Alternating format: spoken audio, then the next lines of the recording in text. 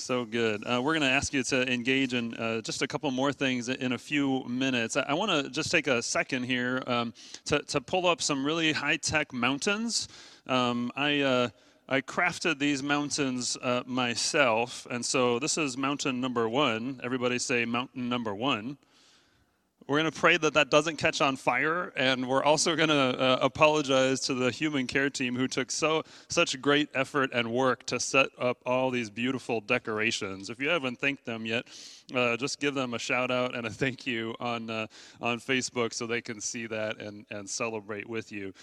We're in Hebrews chapter 12, and in Hebrews chapter 12, it's kind of an interesting thing. There's these two mountains, right? And it doesn't draw that out immediately, but there's these two mountains, and really it's not just two mountains, but two moments. Two moments where God chooses to be with his people. And so we're going to take a look at Hebrews 12, those first few verses, first 5-6 verses, and be thinking about, okay, so what does the first mountain look like? We'll talk about some detail and some summary, and then we'll ask a question. And then we'll look at the second mountain, some detail, and we'll ask the same question. So let me just kind of read it here first, just those first few verses. Hebrews 12, 18 to 21. We've heard it already, but I want you to hear it again. For you have not come to what may be touched, a blazing fire and darkness and gloom and a tempest, and the sound of a trumpet and a voice whose words made the hearers beg that no further messages be spoken to them, for they could not endure the order that was given. If even a beast touches the mountain, it shall be stoned. Indeed, so terrifying was the sight that Moses said, I tremble with fear. Right? So this first mountain over here, this is mountain number one. Everybody say mountain number one. Good. Mountain number one. This is Mount Sinai. So we're going all the way back to Exodus chapter 18, 19, right? Right before the people of God received the Ten Commandments. They've left Egypt. They were there as slaves for about 400 years. And now they've come out. They've crossed over the Red Sea. And now they're in the wilderness right by Mount Sinai. And this is the scene that happens, right? This is the moment when God chooses to be with his people, right? He takes the form of Emmanuel, but it's a much different form than we are sort of used to in 2020, right? So just see some of the things that are listed there. First, we have to identify this is a tangible, touchable mountain. Like, it looks like this mountain is floating, right? But this is a tangible, touchable mountain. You can start at the base of the mountain and climb all the way to the top of it, which is what Moses actually does. There's a blazing fire on or around this mountain, right? Fire in the Old Testament often represents the presence of God. Several different places. There's a column of fire when he makes a covenant with Abraham, right? The fire passes through. So fire is often a symbol for the presence of God. We also understand that fire is destructive. We especially understand that here in California. Fire is destructive.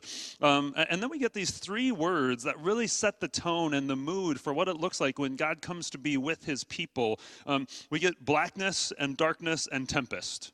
I'm sure those are the words you typically think of when you think Emmanuel, God with us, right? That's not what we typically think of. Look at this.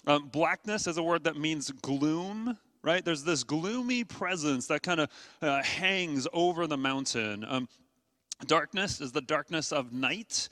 It's the darkness sometimes of ignorance, right? So there's something happening on or around the mountain that the people can't fully understand, right? It's the darkness of ignorance. And then there's this word tempest, right? Tempest is kind of I had to actually look it up because I didn't really know what it meant. Tempest means a sudden storm or a whirlwind. So I picture a tornado, right? Because I'm from the Midwest. So a tempest, right? A sudden storm that comes. And then we get this sound of a trumpet. Right, there's a trumpet on or around the mountain, and trumpets in the Old Testament usually signal one of two things: either A, an alarm, so a warning of some kind, or B, a charge into battle. Right, a sound of a trumpet coming from the mountain, and then there's this terrifying voice. Right, in fact, the voice is so terrifying that the people beg, don't speak to us anymore, right? We can't stand what you are saying. We can't stand to listen, so please stop speaking to us. Moses himself says that he was terrified at all of this stuff and at the voice that was speaking. So here's the question. Approachable or unapproachable, this Mount Sinai? Something that you want to draw close to or stay far away from? I'm sure that you're answering. I just want to cement and put your answer in kind of concrete, so to speak. If we actually go back to Exodus chapter 19, which I won't read for you, but it's very interesting. There's two things that tell us even more that this is an unapproachable mountain and really an unapproachable God. God says, hey, Moses, I want you to consecrate yourself and consecrate the people. So Moses is going to be the only guy that goes from the base all the way up to the top to meet with God. There's going to be 70 priests that get to go halfway up the mountain, and Moses is supposed to consecrate them. And even all the people at the base of the mountain, the hundreds and thousands of them, consecrate them. To consecrate something means that you make it holy. That you set it apart for something special or for a special moment. The way that something is consecrated is a sacrifice is offered.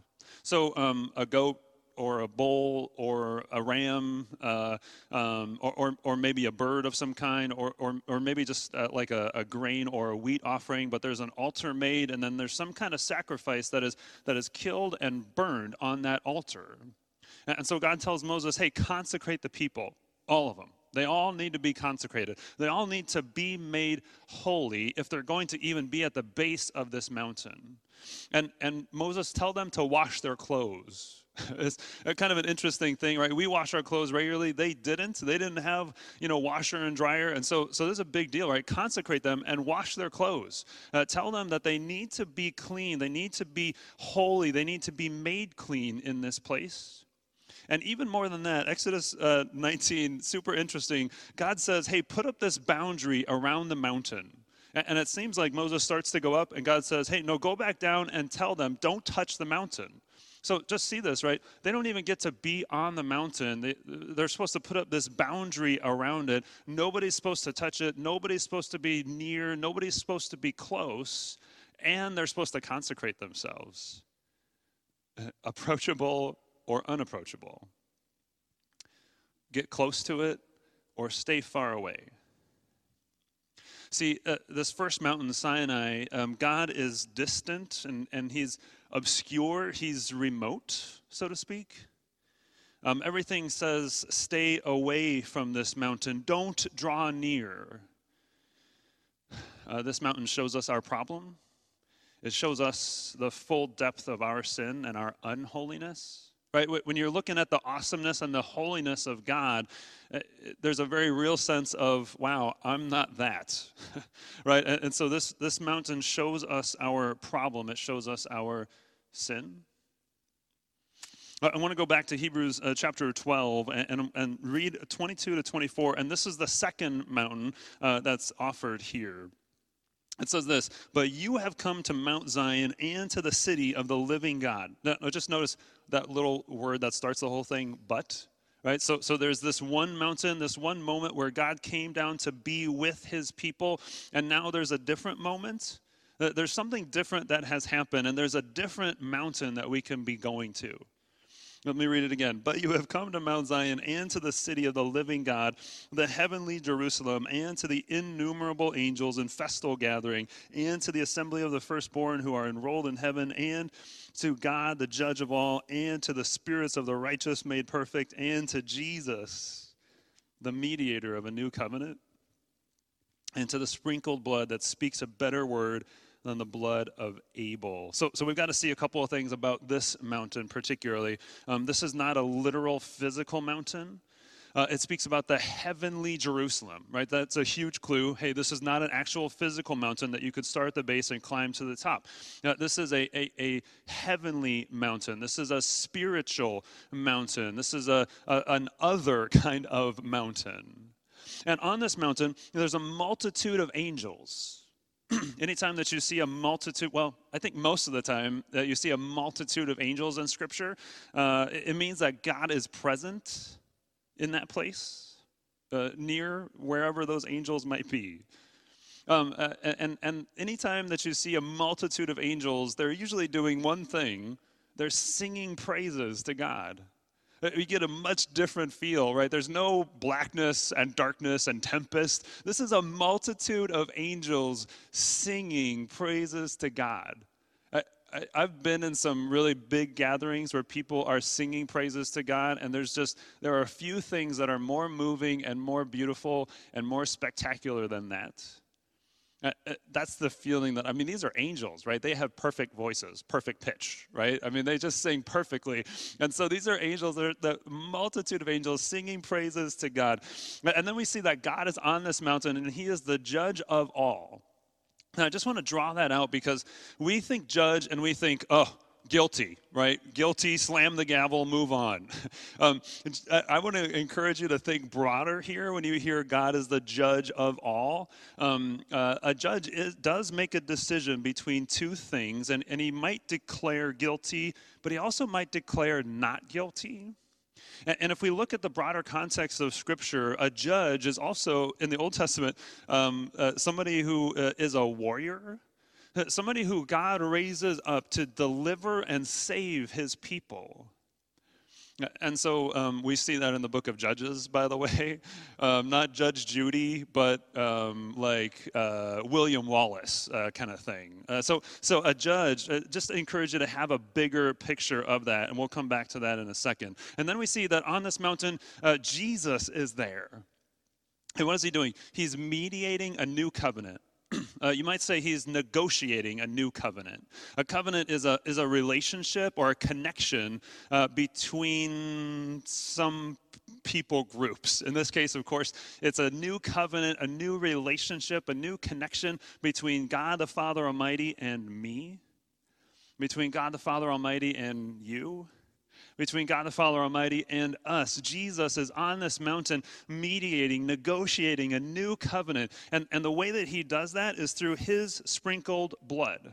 Now, this is interesting, right? Through the sprinkled blood, that speaks better than the blood of Abel. There's not too many references of that, so I just want to kind of, this is like a side note, right? Just to avoid the distraction. The blood of Abel goes all the way back to the book of Genesis, and Cain is Abel's brother, and Cain murders Abel.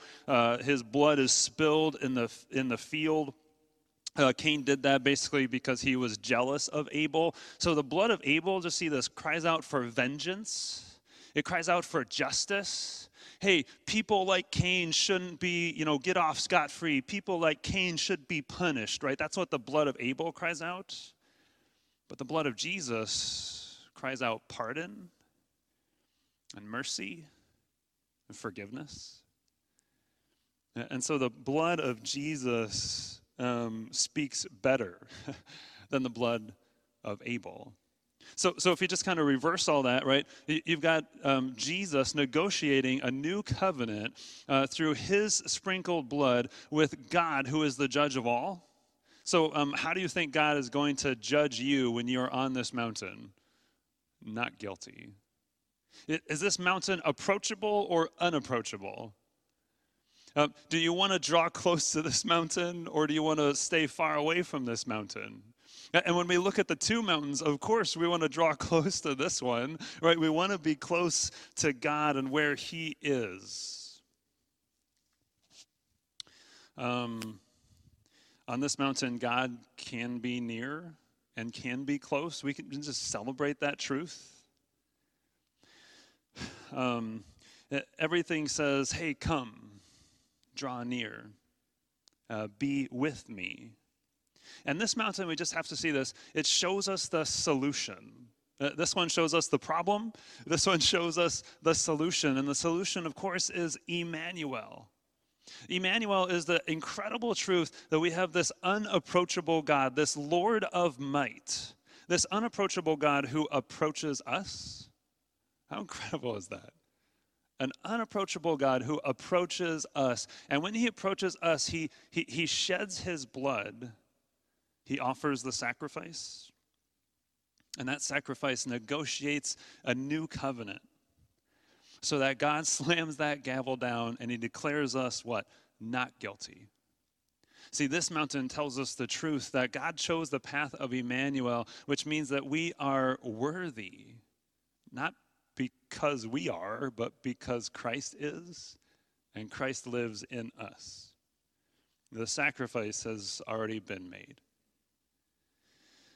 So where does this move us? Let me offer kind of just two suggestions for where these two mountains might move us.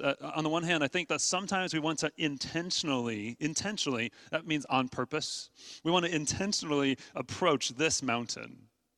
And that might seem strange to you. We don't normally talk like this or think like this, but we want to intentionally approach this mountain.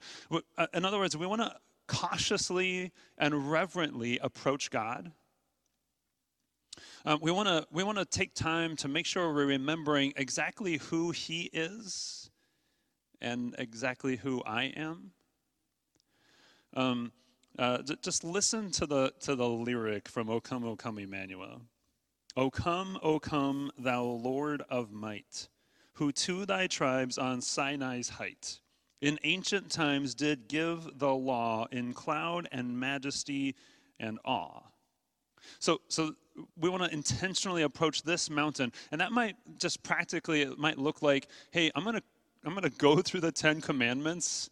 When was the last time you sat down with the 10 Commandments and said, oh man, oh boy, oh no, right? Just take the time to actually walk through it and be honest with yourself and with God and admit your sin.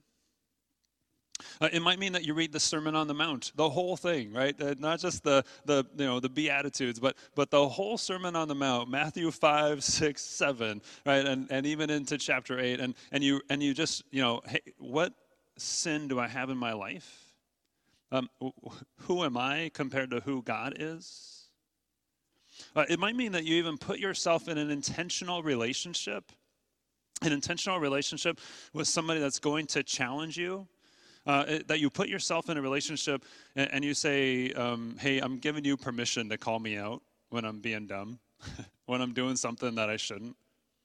Right? You put yourself in an intentional relationship. So one way that this Hebrews 12 and this particular verse, this Lord of might moves us, is that we intentionally approach this mountain. We approach this mountain on purpose so we can remember who God is and who I am.